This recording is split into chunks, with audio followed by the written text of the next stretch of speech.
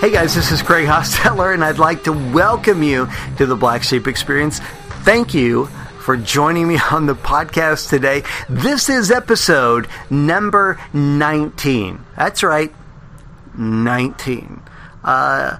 Thank you for hanging out with me on the podcast. You know, I know 19 doesn't seem like a huge number, and it's not, but I heard an interesting statistic, I don't know, within the past few days, that most podcasts make it to episode 11. And that's when the podcaster decides to call it quits. And so here we are at 19, and we're celebrating that, right? You and I, we're celebrating this. So thank you for hanging out with me. Thank you for following me on social media, for interacting, and I love that you and I are part of the conversation. So, yeah, and I have several interviews already done, downloaded, saved to the iPad Pro, and so the Black Sheep Experience is, you know, at least going to make it to 20-something. No, man, I'm going to keep on going. I totally love doing this. I love being part of the discussion. All right, I have a great podcast for you today. Phenomenal podcast for you today. Before we jump into that, let me say this. Now, when I started the podcast, there was an investment initially in the equipment required to do it. And so that broke the budget, right, for advertising. You've never seen an ad for the Black Sheep Experience. You've never seen a sponsored post. It's not within the Black Sheep Experience financial structure. So, in lieu of that, and I brought this up before, here's something huge that you can do. Like us and follow us on your social media platforms, Instagram, Twitter, Facebook, right? Like us on all those, interact with us on those, and share us on your personal pages. Let people know you're listening to the Black Sheep Experience. Share episodes on your platforms, Facebook, Instagram, Twitter. I know it seems a little bit inconsequential, but actually it's a huge deal. It makes an incredible difference, and it's free, and it's simple, and I just need you to do it. So, if you would, man, I would sincerely appreciate that. Okay. So I have a great podcast for you today. Today on the podcast, I have the Inglorious Pasterds. Now, if you don't know these guys, you should. They have a huge podcast, really. It's a pretty popular podcast. They're hilarious, they're insightful, and they're just great guys. And I desperately wanted them to be on my podcast, and they were kind enough to do it. And I think it turned out really great. Now, you will notice about halfway through the conversation, a pause, right? A blank spot. Well, we were doing this by Skype, and our connection was severed. But, man, we jump right back into the conversation. But if you notice something weird there, that's what happened. If you're interested in checking these guys out, man, they're on all social media stuff, right? Facebook, Instagram, Twitter. You can find the podcast, I'm sure, on iTunes and other platforms. And you can also find them at Inglorious Pasterds, which is TERDS.com. I think you're going to dig this, man. This was a fun episode. I absolutely love these guys. Also, in case they're listening, they promise to come back at any time. So, man, you know we're going to take them up on that. All right, guys, let's head into that. Here on the Black Sheep Experience, the Inglorious Pasterds. Hey everybody, welcome to the Black Sheep Experience, and I have with me today, these brilliant podcasters, the Inglorious Pasterds. Hey guys, how's it going? Hey! So the podcast is built upon lies then, is that what you're saying? Yeah, that's right. Why stop now, you know what I mean? So, man, I have been listening to you guys for a while now. I got to tell you, you guys are hilarious, man. I have so much fun listening to you each week. I apologize for nothing. Well, maybe a few things. There is that one thing. Yeah. So, yeah, man, I just thought I'd talk to you a little bit about how you guys kind of got where you're at today, and tell you a little bit, I guess, about where I'm at, and just have a conversation. So, now this is 3 years. You guys have done this for 3 years, right? Oh man, we're coming up on our third anniversary. March. Jeez, yeah. End of March. Yep. Yeah, so that should be, and you got a big shindig or something planned, don't you? We do. We have a third year celebration in Bloomington, Indiana. We used to do it on the 50s, and then 50s started creeping into Christmas time, and we're just like, we can't. Plus, it's balls cold in Indiana in January. It still is in March, but it's not near. The chances in March either it's going to be freezing cold or we're going to get hit by a tornado. Yeah. Those are the options. Yeah. Yeah, I'm just right outside of St. Louis, so our weather's probably not that different. Probably not. So, other than that, and not having Richard Rohr on the podcast, what else is going on in 2019? Anything? Well, we might have Richard Rohr. Who knows? Lord willing. We do have an in. We do. On that. We've got a couple in that ends. respect. So we're in talks. So our people are getting with their people. Yes. we're busy erasing our entire catalog before we make the pitch to them. Yeah. Yeah. We're going through and editing everything.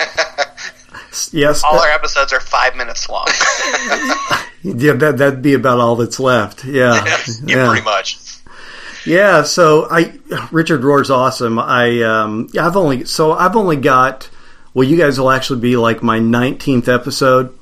So I'm in that weird, I guess, place where I need a prominent guest to like go to the next level, but I don't have the numbers to get the prominent guest. So we're happy to be your second choice. Glad we can be the also.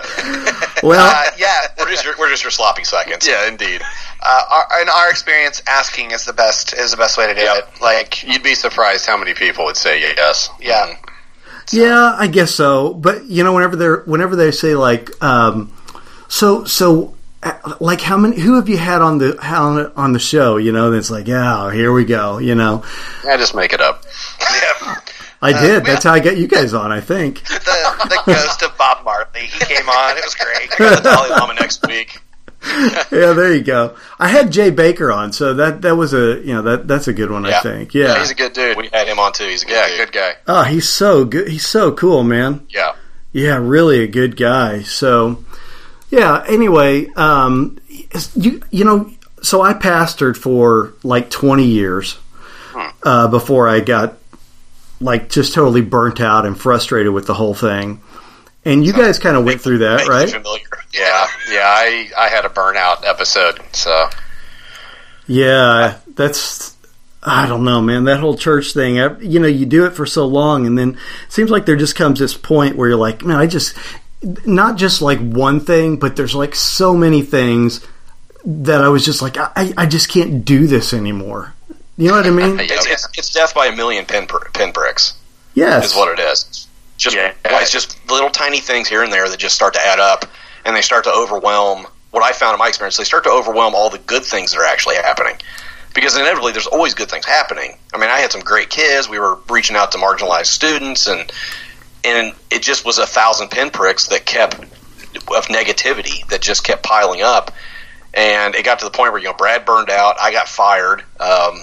Michael was collateral damage. I retired. So Michael hitched his cart to the wrong horse. Yeah, Michael hitched his cart to my horse, and that worked out well for everybody. It's like I think a lot of ministers, you get to the point where church just isn't really doing it for you anymore, but then you have to get up every Sunday and pretend that it does, and then try to get other people to admit that it's doing something for them. You know what I mean? Like, I think, I don't know. I just wonder. I know how many pastors are out there that are just totally faking it. And I don't mean necessarily faking belief or anything like that, but like... Oh, I think there are definitely some. Well, there are some, but I mean, like, I just mean, like, there are some that are they have nothing left. Like, they have nothing to say, they've got nothing they're left asked to preach. They're asked to preach 52 weeks a year, to lead Bible studies, to lead Sunday schools, I mean, there was a time in youth ministry where I was doing, like, 3 or 4 lessons a week. Yeah. Like, you can't sustain that. Like, that's not sustainable. I was doing 2 to 3 lessons a week, plus I had to lead worship for the adults and the students. Yeah. And I had to do the children's program. Yeah. And coordinate all that. Yeah, it's no wonder I completely flamed out. You can't do that. Yeah. And there's no great exit strategy either. No. I mean, what are you going to do after this? I know. You know. Yeah, I worked at Macy's for a while. Sometimes your house is tied up in this. Your livelihood was. Yep. Absolutely. It's all in one bundle, and there's no like good exit strategy. And not only that, but once you get out, what are you going to do? Mm-hmm. Yeah, and that's why a lot of guys stay in it way longer than they should, is there is nothing else to do. Yeah, I mean, there is no exit strategy. You either go sell cars like I tried for 3 months, or you sell insurance, or you go work in a factory. Which again, that's all fine. But there's always going to be a pay cut involved. And when you have 2 kids or however many kids you have, and a wife and a house and 2 cars, and I mean, at the end of the day, you've got to put like a Bible college degree on your resume, and it's useless. It's useless. Yeah.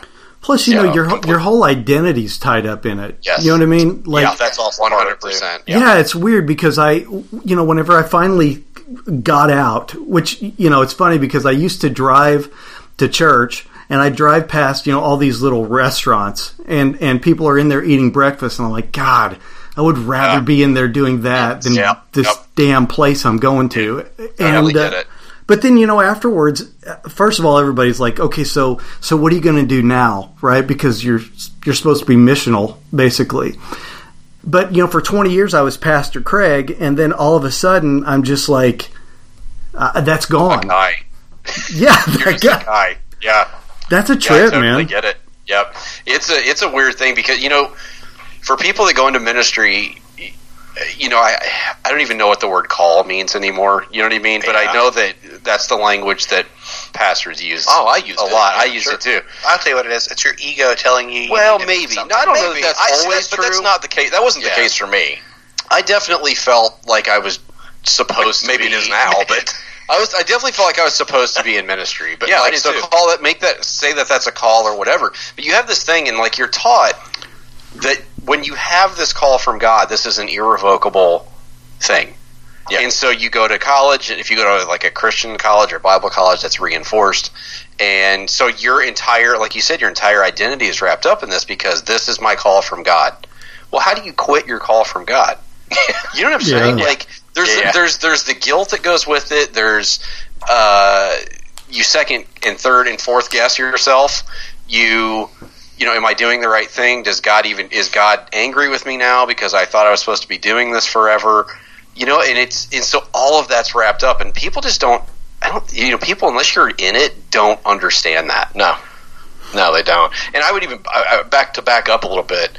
There's part of ministry that people don't understand, and there's the with the burnout and stuff. Like there's a soul piece involved in it. Like I think we all ran into this, or Brad and I more specifically, because we were in quote unquote paid vocational ministry with elder boards and all that. These guys work they work in high paying jobs, and they're all business leaders and all that, and they do their they put their 60, 70 hours a week in and all that, and that's all fine, and there's a certain exhaustion that goes with that. But with ministry, there's not only the time involved, the physicality involved, the emotional involved, the mental involved, but there's a spiritual aspect to it, and that tank doesn't fill up very quickly. Nope. It takes a long time to fill it. That tank will drain quick, but it will not fill up quick. And nobody realizes it. And so when you burn out, people are like, oh, you're only in the office like 30 hours this week. Well, yeah, but I was also counseling students 20 hours this week at my house. I went to a soccer game. I went to a cheerleading competition. I went to a band thing. Like, I literally spent 80 hours a week doing this, and it was all soul-level stuff. Yeah. And you're on call all the time. You're on call. Yeah. Always. Yeah, and that's a killer, man. And I don't know exactly what your background is, but so I was credentialed through the Assemblies of God. Okay. So it was a it was a holy rollers. Yeah. It was a Pentecostal experience type thing, and plus all Stopping for Jesus. Absolutely, man. You're right. That's right. That's right. And And then we had all the, there's a lot of moral things that go along with that. And one of the big ones that we had, which I don't know where you guys came from, but, the drinking thing was just like, it was hard because, we live, in the 2000s.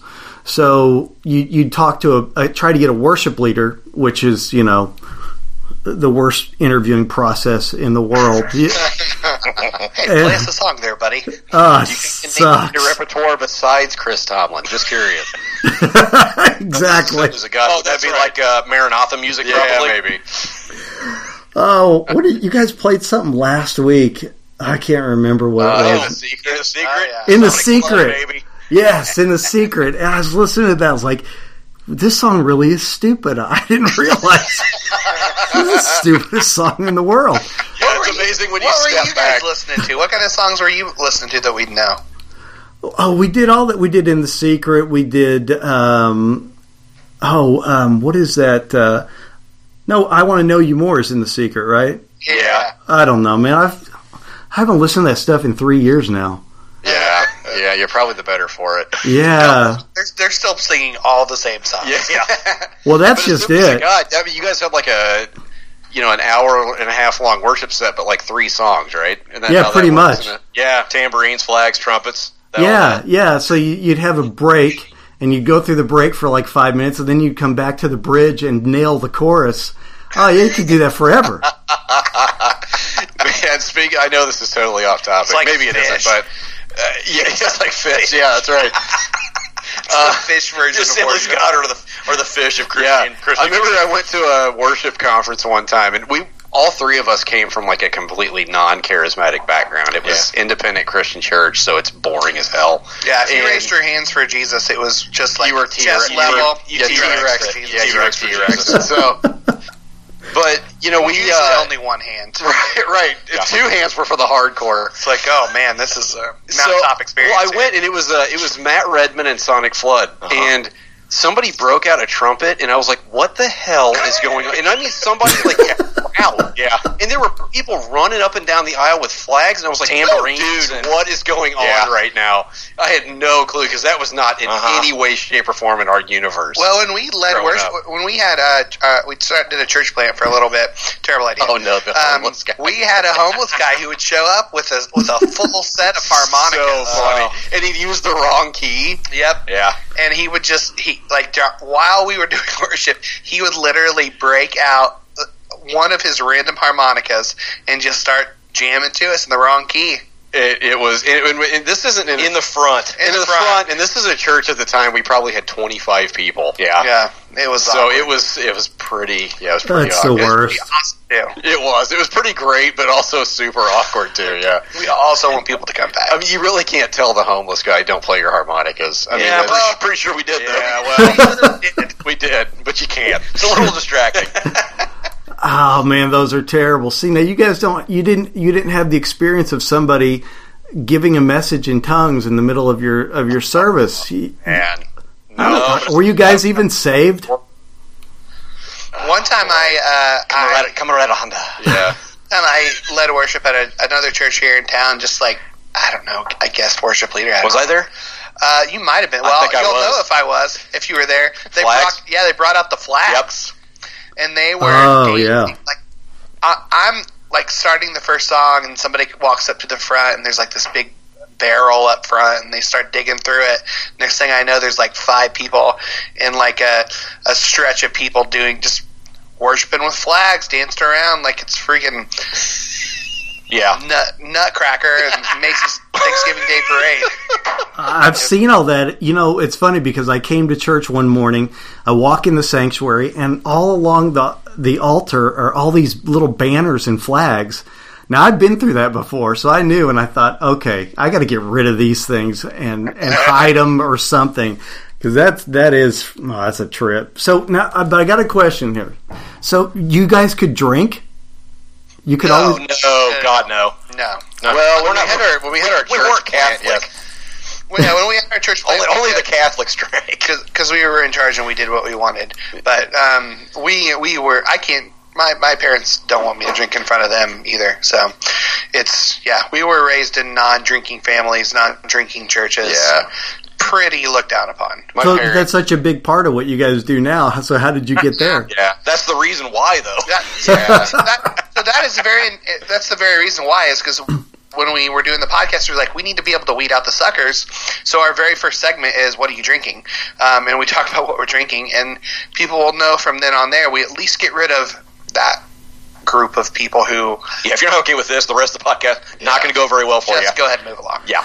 Yeah, so we were not allowed to drink at all. We couldn't have, they actually, that's one of their big things is total abstinence. So just to let you know how much of a hypocrite I am. So we went to Eureka Springs, Arkansas. Have you ever heard of it? I've heard of it, yes. Oh, it's the coolest town. You got to go. It's really awesome. It's really this eclectic, interesting place. So anyway, we go there, my wife and I, we're still pastoring, and we're sitting in this restaurant balcony, and this lady walks by with a tray of chocolate martinis. That sounds good.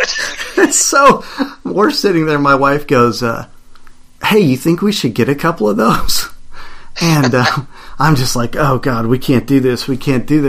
But then I said, yeah, I think we should. So we got a couple. And then we got a couple more. But now remember, we haven't had anything to drink in like 20 years. And then we got a couple more. And all of a sudden I realized I got to go to the bathroom, man. So I get up and I turn, but the room doesn't stop when I do. It just keeps turning. Boy. Yeah. And the rest That's a bad feeling, man. It wasn't good. At the 100th episode. Oh God, Matt was so freaking trash. Yep. I can't believe we let him drive. We didn't really. No. I drove him home. But, you did. Yeah, he drove me home. So, I'm his brother, and I was ready to murder him by the time we got home. I was like, just shut up. Yeah, we've all been there. That's not a great feeling. No, that's the worst. But especially when you lay down and close your eyes and everything keeps spinning. Yeah. That's a bad thing. Terrible. But I didn't give up. We kept trying. So yeah. That's it. Push through to the end. That's right. Yeah. Drink yourself sober. It's a great. Absolutely, I'm a soldier, man. So yeah. Yeah, but no, we here where we live. There's, and you guys probably have them too. But there's tons of wineries, and of course the craft beer thing is so huge. But it's funny because, we have such a good, I know it sounds crazy, but we have such a good time at those places. And you just wonder, like, well, what was the big problem with this? Yeah. There wasn't one. Yep. Yeah, and there's so many of those things. Community. Yeah, I don't know. The whole thing just, for me, and I've got a long way to go. My deconstruction process is still kind of unfolding.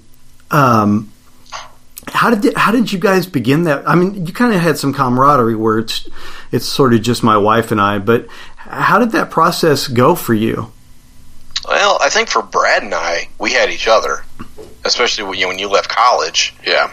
And when it diminished, you were 3 years behind me. Yeah. Were you drinking then, though? No, we weren't drinking, but just deconstruction. Like I started drinking before Matt did. I was probably a year into my youth ministry before I started, but even then, it was just like an occasional beer that I would hide in my closet. Yeah.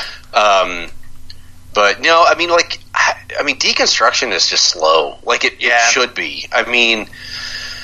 You're talking about essentially the ground being shot out from underneath you.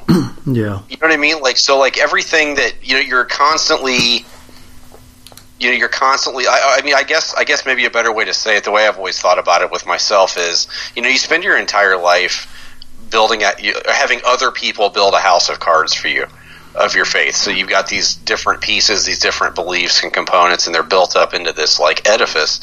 And then so you're also then taught how to build a protective wall around that, so that nothing can shatter it, nothing can blow it over. A hedge of protection. Yeah, sure. Yeah.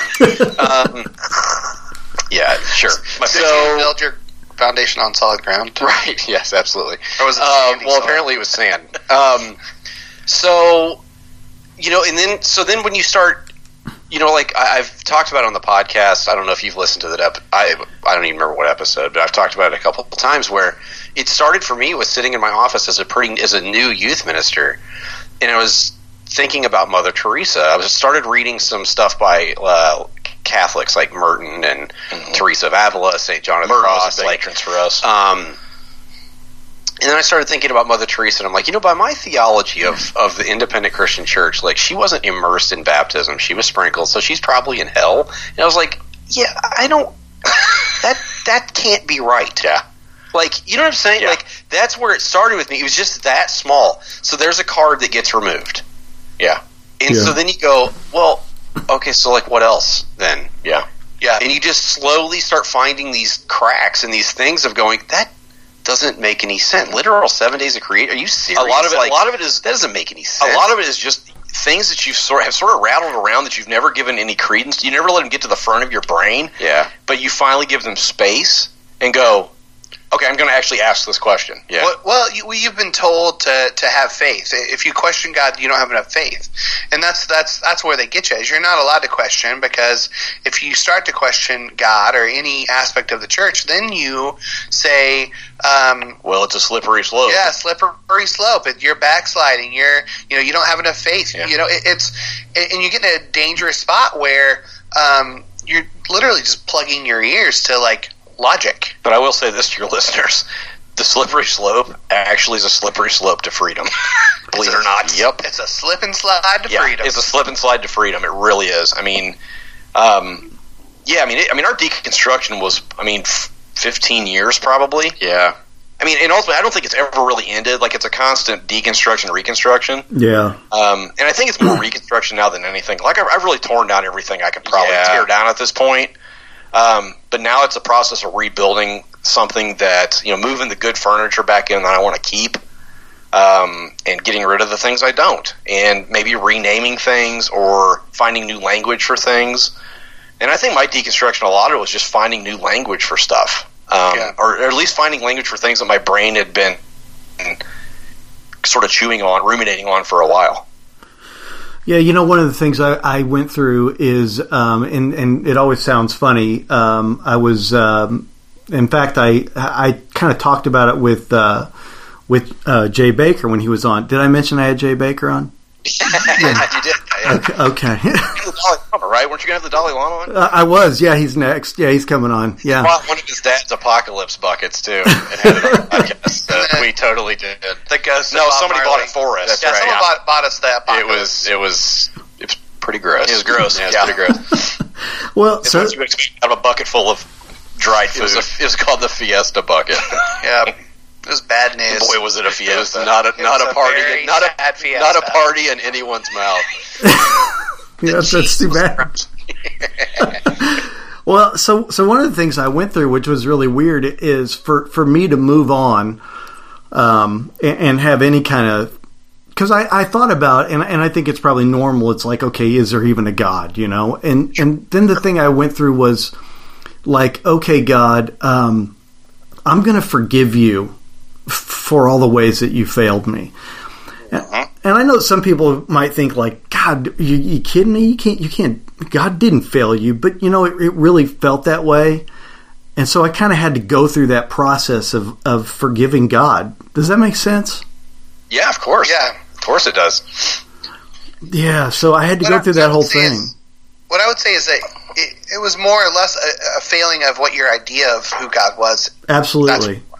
Not necessarily. Failure of your theology isn't the same as failure with God, and that takes a long time to get to that point to realize that. We're all taught that we've got, that your theology is correct, right? I mean, whether it's Assembly of God, Independent Christian, every group. Ours is right. Your definitely isn't. Not the Assemblies of God. Yeah, for sure. Like every group is like we've got it. Like, and so what you're taught is that your theology is God, right? Yes, that's who God is, sure. And that's all God is. Yeah. And so, yeah, of course, like when you start tearing all that down, you sort of lose. You do sort of wonder, maybe there isn't a God. And I don't know. Maybe there's not. I don't know.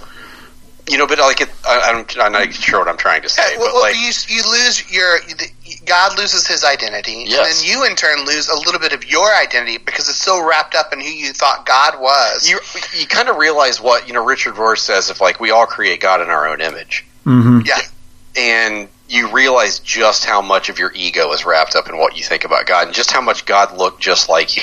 Mm-hmm. You know what I mean? No, it's amazing. God believes everything that I believe, and then you start tearing that down and going, I don't know. Maybe Jesus wasn't a white Anglo-Saxon Republican. Exactly. You mean he wasn't a wasp? Wait, what?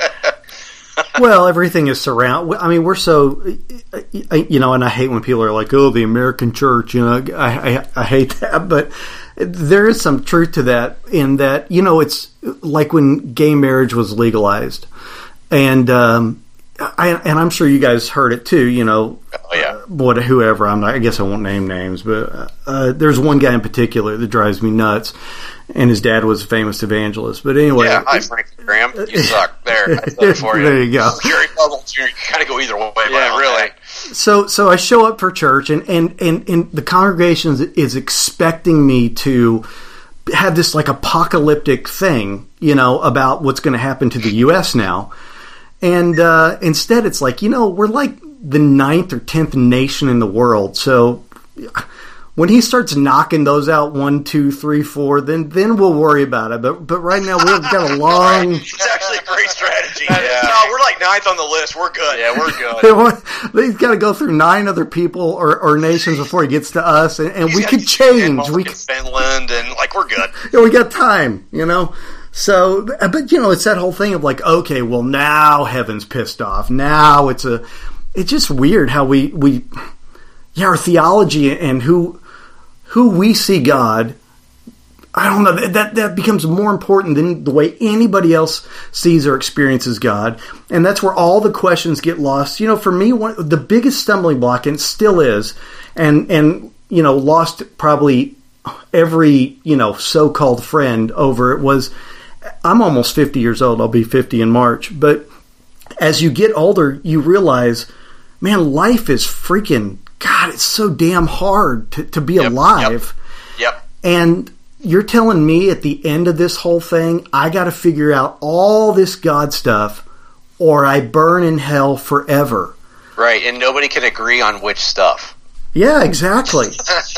Yeah. That's the thing. It's like, every denomination's going, no, it's this stuff you have to do, and no. Oh, okay. Well, but the people down the street, that was another part of my deconstruction. It kind of went along with the Mother Teresa stuff, was like, oh, my Methodist family's fine. Right. Well, we had a Methodist church literally a block away, and they were really good, decent people. Yeah. Like, I knew some people there, and they were nice, and it was like, wait a second.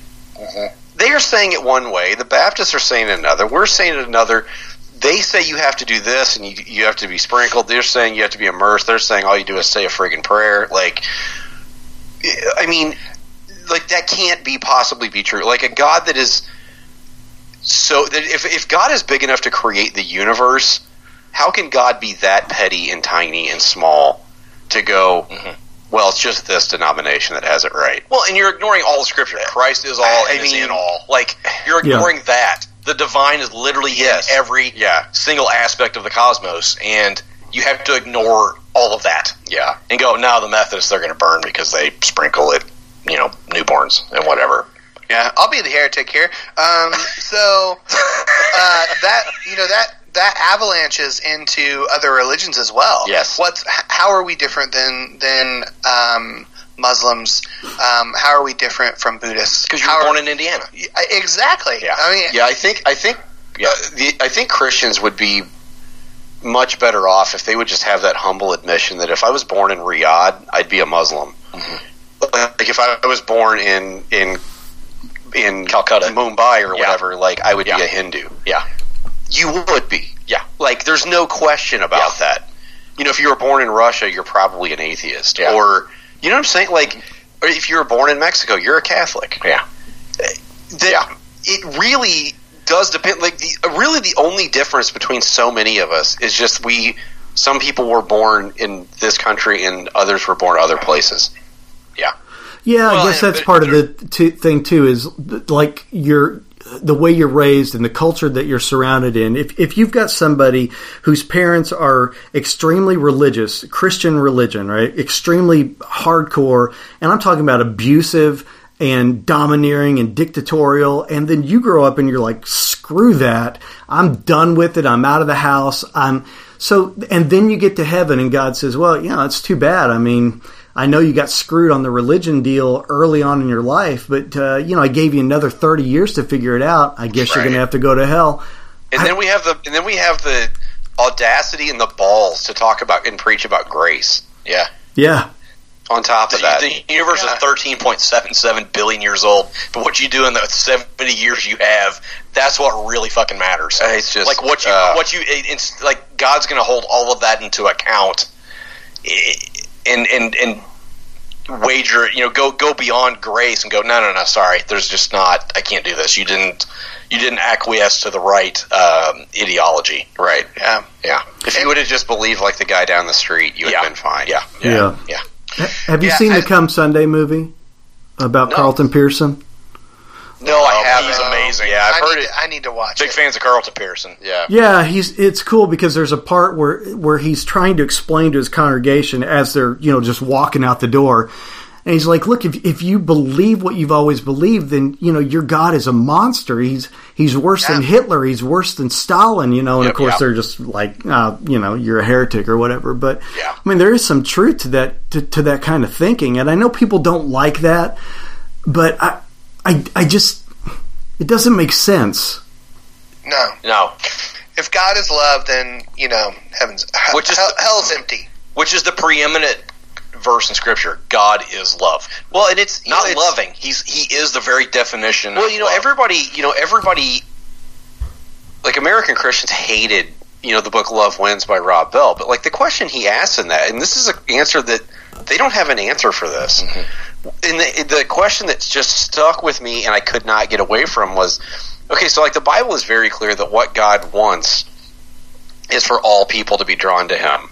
Yeah. When I am lifted up, I will draw all men to myself. So his question was, does God get what God wants? Mm-hmm. Man, that's a big question. Like, I'm not sure there's a bigger question than that. Yeah. Because that deals with the fundamental nature of who God is, and what God is like.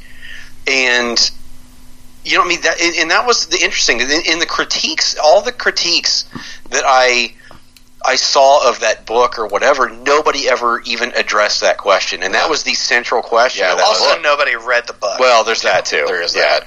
Looking at you, John Piper. Yeah, they just watched a trailer for it. Yeah. Like, ugh. Yeah. My wife and I, we live in kind of a small town, and we had a local Christian bookstore, and so we had to special order the book because they weren't going to carry it, right?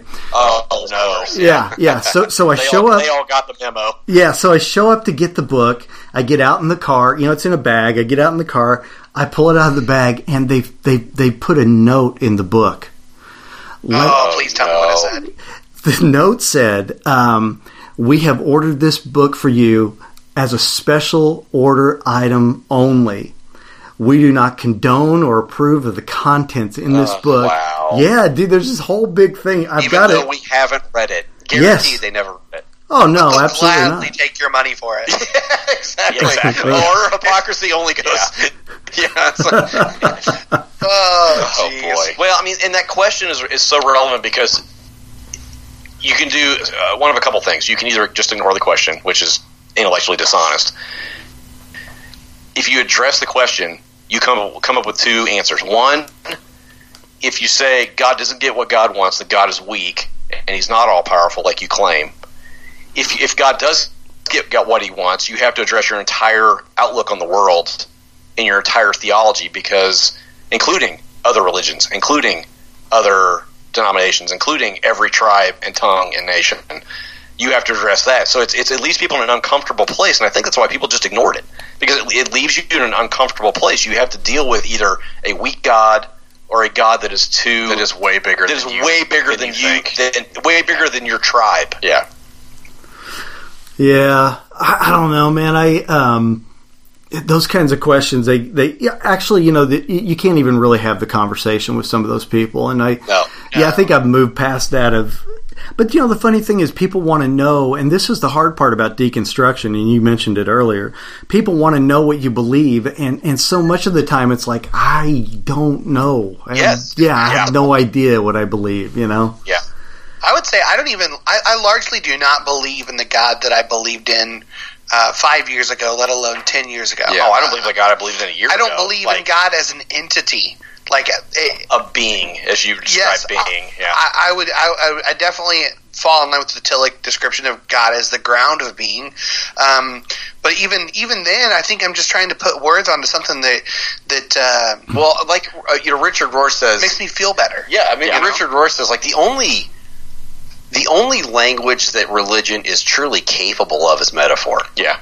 Mm-hmm. But what we did is we took the metaphors and we were like, that's 100% literal truth. Yeah. And it's like, whoa. Like, you're talking about a nomadic people, oppressed nomadic people that in the Eastern way of thinking, all you talk about is story and metaphor. Like, that's how you communicate everything. Yeah. And we just went, oh, God has eyes. Okay, what, really? Like that? You know what I'm saying? Like, everything just became literal. And we lost all the nuance, and really, what I would say is the beauty of what's in the scripture is all of the beautiful poetry, the metaphor, the story that they used. One thing that was a big deal for me was the book "Walking the Bible" by Bruce Feiler. Yeah, Jewish guy who went to the Middle East, and he traced back. He went to all these places. I need to reread those. Ararat and all these different places. And he was riding with an Israeli Jew who was kind of his not tour guide, but basically kind of his chauffeur, driving him to all these different places. And he said to the guy, "Do you believe in Noah's Ark?" And he's like, "What are you talking about?" Yeah. He's like, "Do you believe that it actually happened?" He's like, "That's not the point." Yeah. This is an Israeli Jew going, no. Like, the point is, what's the story trying to convey? Yeah. Like, what's the story trying to tell you? Nobody believes this actually happened. Nobody here believes this. Yeah.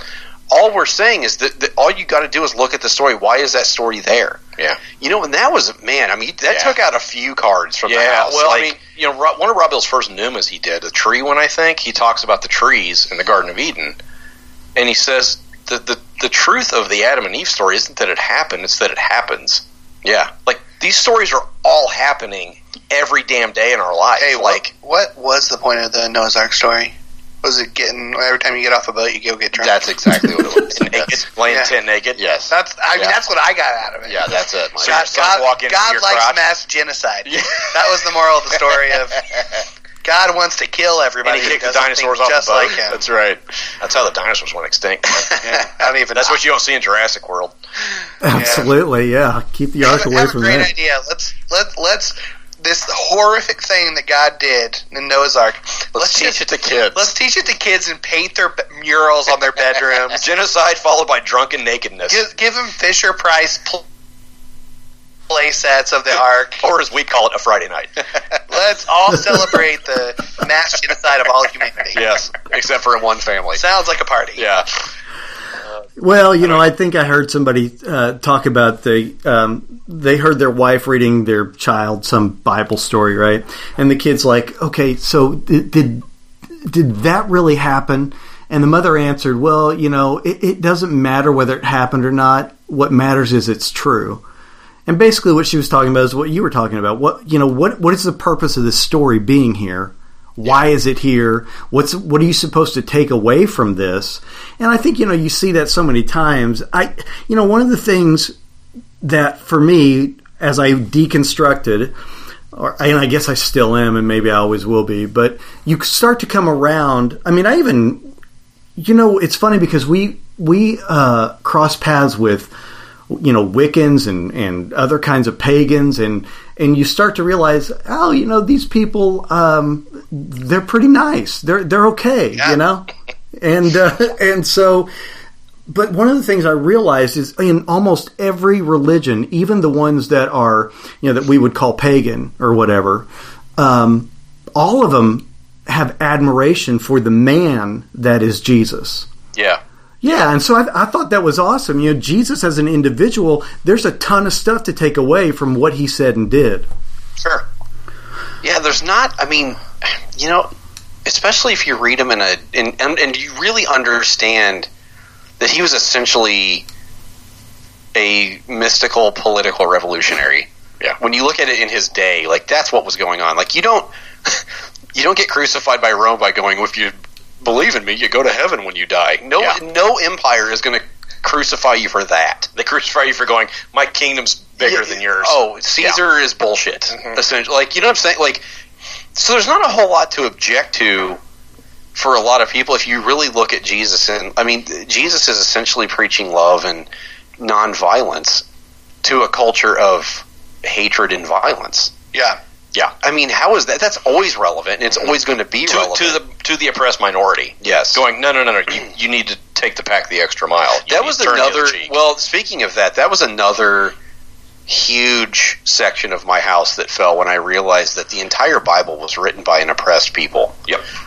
Like, it was written by the losers. It wasn't written by... And they left in the bad parts. Yes. About themselves. Yes. Yeah, that's cool. I agree with that. Yeah. Like, you know what I'm saying? Like, that, I mean, really should change the way you read the Bible. You know what I mean? Like, things take on a whole new meaning when you realize they were written by people that were being utterly screwed forever. Like, just by empire after empire after empire. Like, coming in, trying to assimilate them to their own culture, killing, raping, like, everything. You know what I'm saying? Like, and the entire Bible was written by the losers, the people that were, like, history is this is what I think is revolutionary about the Bible. History is written by the winners. Mm-hmm. The Bible was written by the losers, and it's still stuck around. Mm-hmm. Yeah. That's significant. Yeah, it is. Very much so. Very significant. And Jesus was like the ultimate loser. Like, he was killed by the empire, and yet the New Testament's amazing claims are that, no, he actually, like, made idiots of them. Yeah. Because he didn't let them win. Like, as he's hanging there being killed by them, he's saying... Okay, sorry, man. I don't know what happened. We lost it? Yeah. Well, you were saying... you were talking about Jesus, of course. Yeah. Jesus del Cristo. I was talking about the Bible, and I have no idea where I was at when I cut off. Well, basically, you were saying that you were talking about how Jesus was this individual who was pissing off the government, and that's essentially where I lost you. So okay, yeah, I mean, so like you don't like I don't know if you got cut off or not, but the Roman government didn't kill people for going, if you believe in me, you'll go to heaven when you die. Like, that's just insane. Yeah. Like, they didn't care about saying somebody's Lord besides Caesar, though. Yes. Right, exactly. So he's like, Caesar, King, Jesus is Lord. That was the entire Christian, like, slogan for the first 2 centuries of the church. And what that meant was Caesar is not. Yeah. Like, it was an inherently political statement. And so when you rip Jesus out of his context, it's really easy just to go, well, he wants to save you, and you'll go to heaven when you die if you say the prayer. And it's like, but, like, that's not what was happening. You know what I mean? Like, that's not even close to what was going on. Yeah. So, I don't know. But I think what's interesting, I think there's a movement back to that. And I think people find that appealing. People find... Back to the heart of worship. Or back to the basics of life. Yeah, that too. We need to get back to the basics of life. That point's over. What's your next question? The heart that is true. This is what Michael does. That is right. So I do Aaron Neville covers for him. That's good. Yeah, I like it. You should do that more often. No, see, we do this shit every week. Don't encourage him. What? Somebody? Are you drinking already? Oh man, we've been drinking since the beginning. We've been hitting the whiskey the entire time, basically. So drinking Blanton's. Well, here's the thing about it, though. It's funny because you fast forward how many years, and I have friends that are Calvinists that I love to death, but I hate their theology with a passion.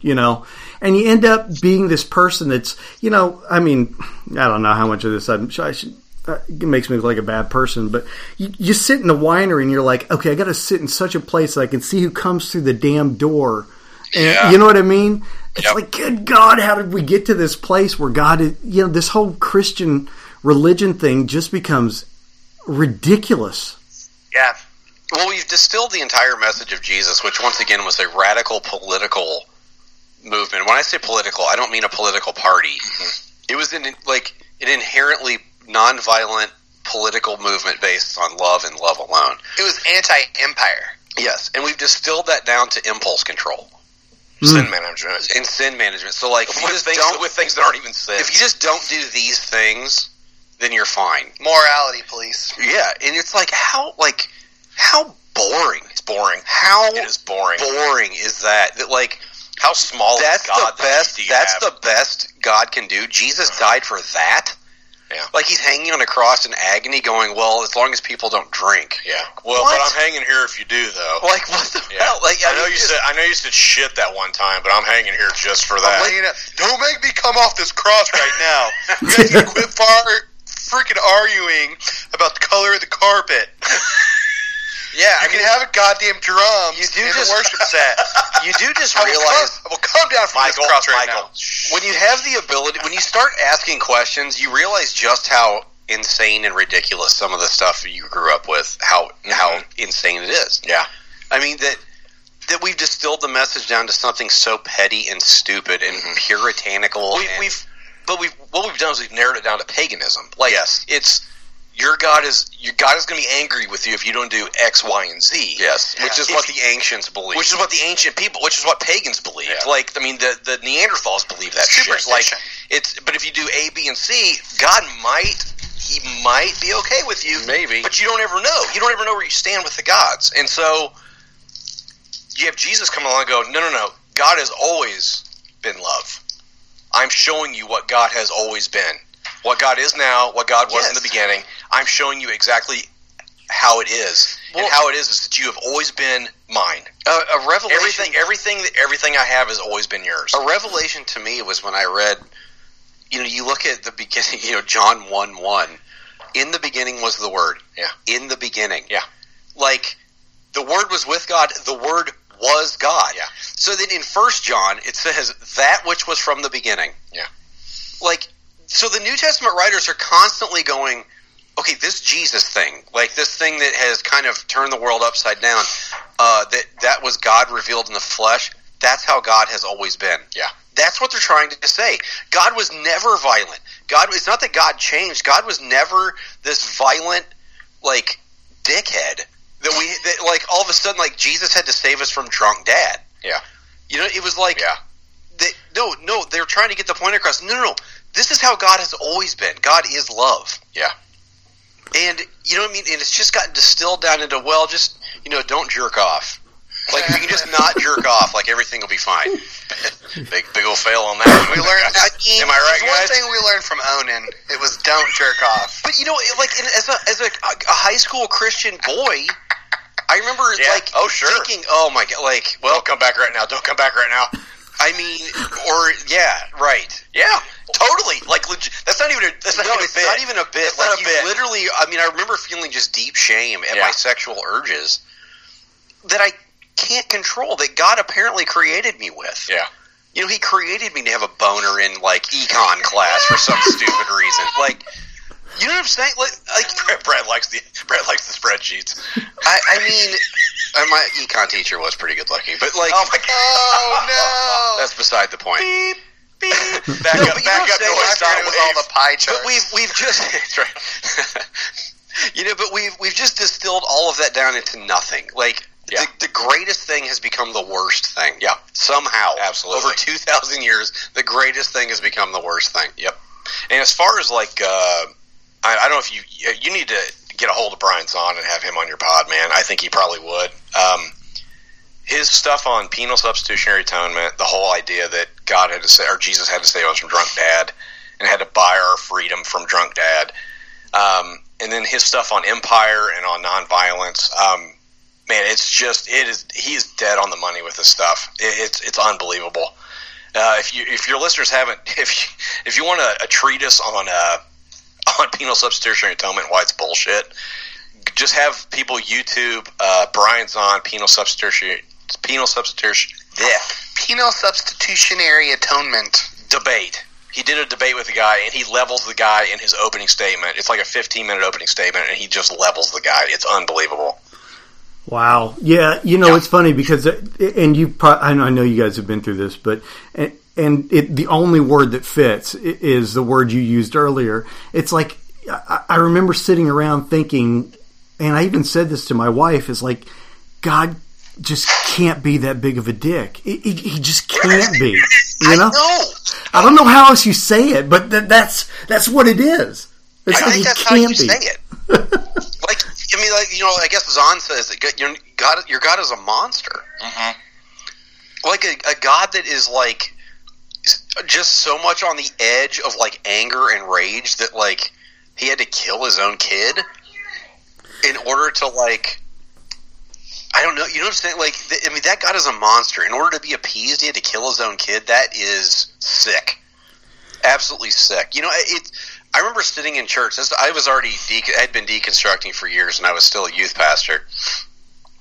Almost to burnout, almost on my way out of youth ministry. And I remember sitting in the back of church and listening to the preacher, who he was fine. He was a nice guy. But he was talking about forgiveness and how we should forgive people whether they ask for it or not, and how we should forgive people regardless of what they've done to us, which I think that's a great message. Fine. But I remember having this revelation of why do we hold ourselves to a higher standard than God? Yes.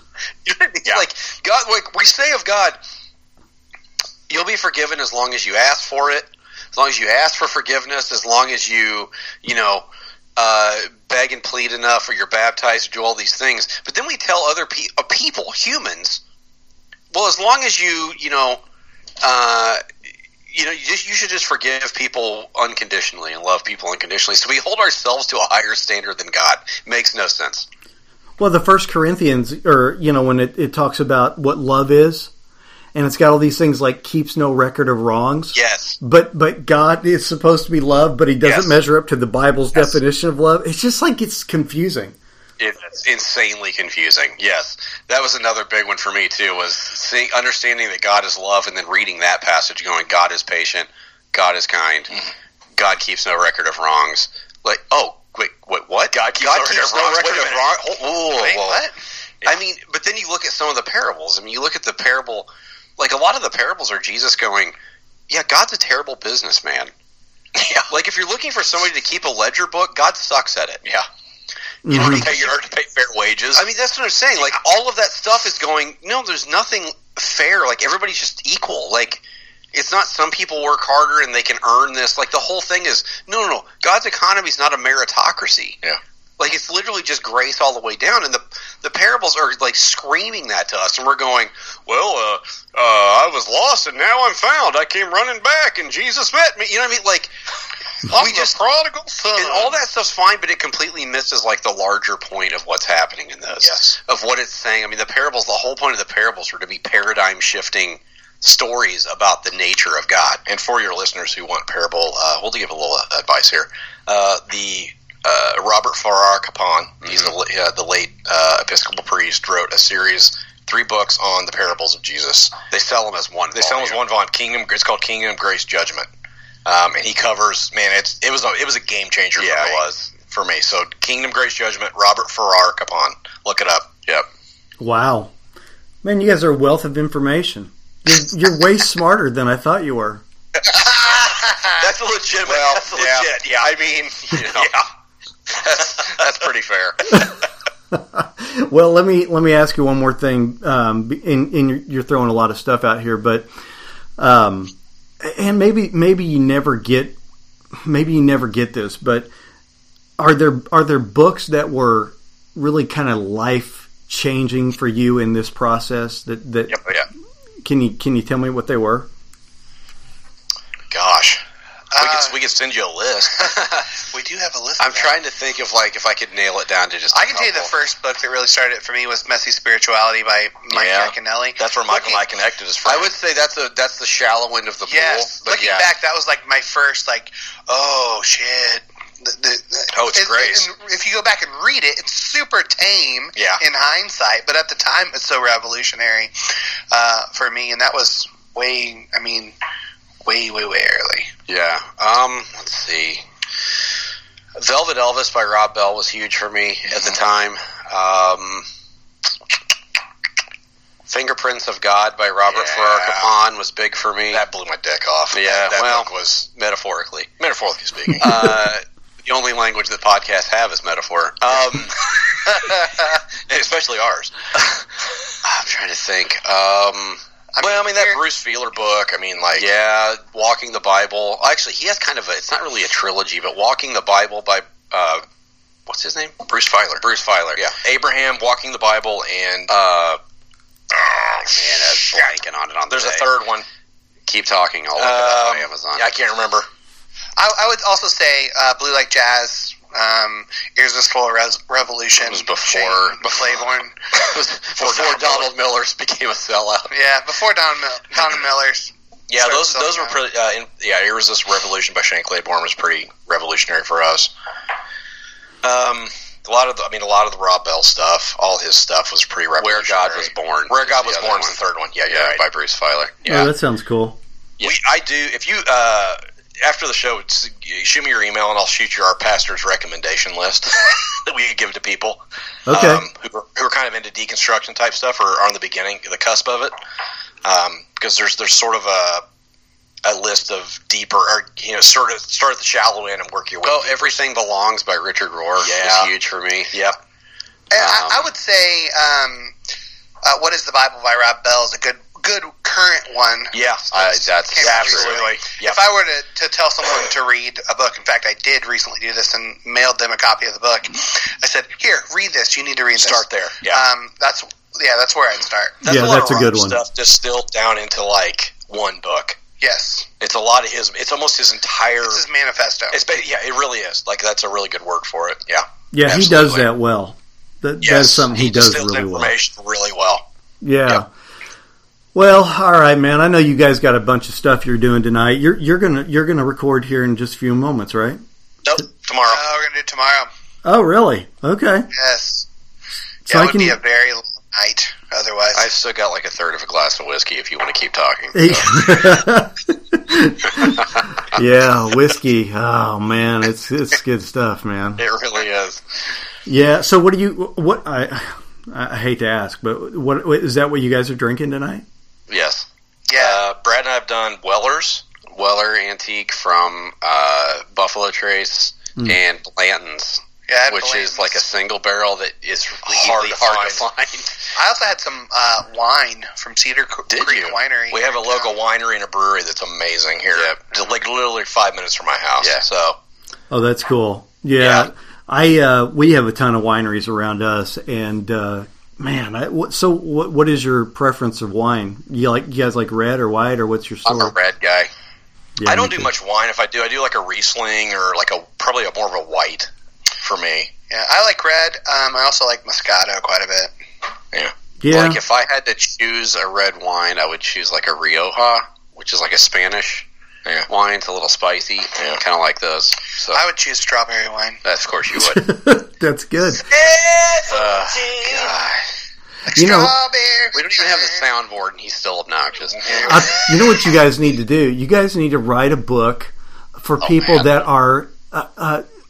Christians that are becoming people who drink alcohol. Because, the funny thing about it is if you haven't done it for 20 years and then you get on the scene, and I realize this is for men who probably aren't secure in their masculinity, but I had to Google, what drinks can a guy order?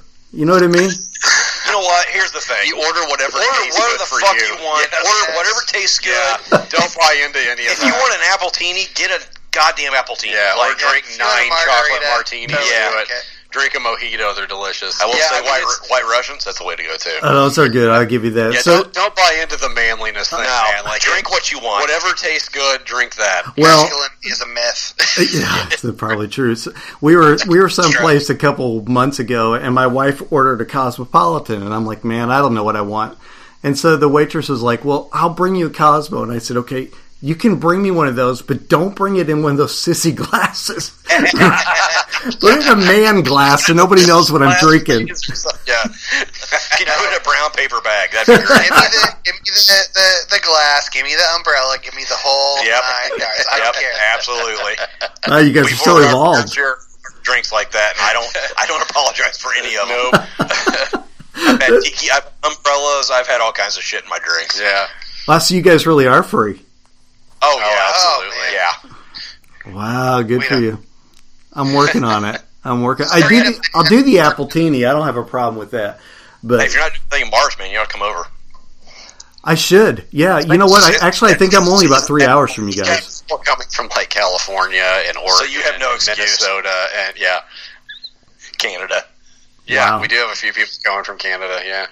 Yeah. Maybe we'll come over. I might do that. So it's I was looking at it the other day, but I don't remember when it is in March. Neither do we. It's a damn good question. That's okay. It's the end of March. I'll be there when my Google alarm goes off.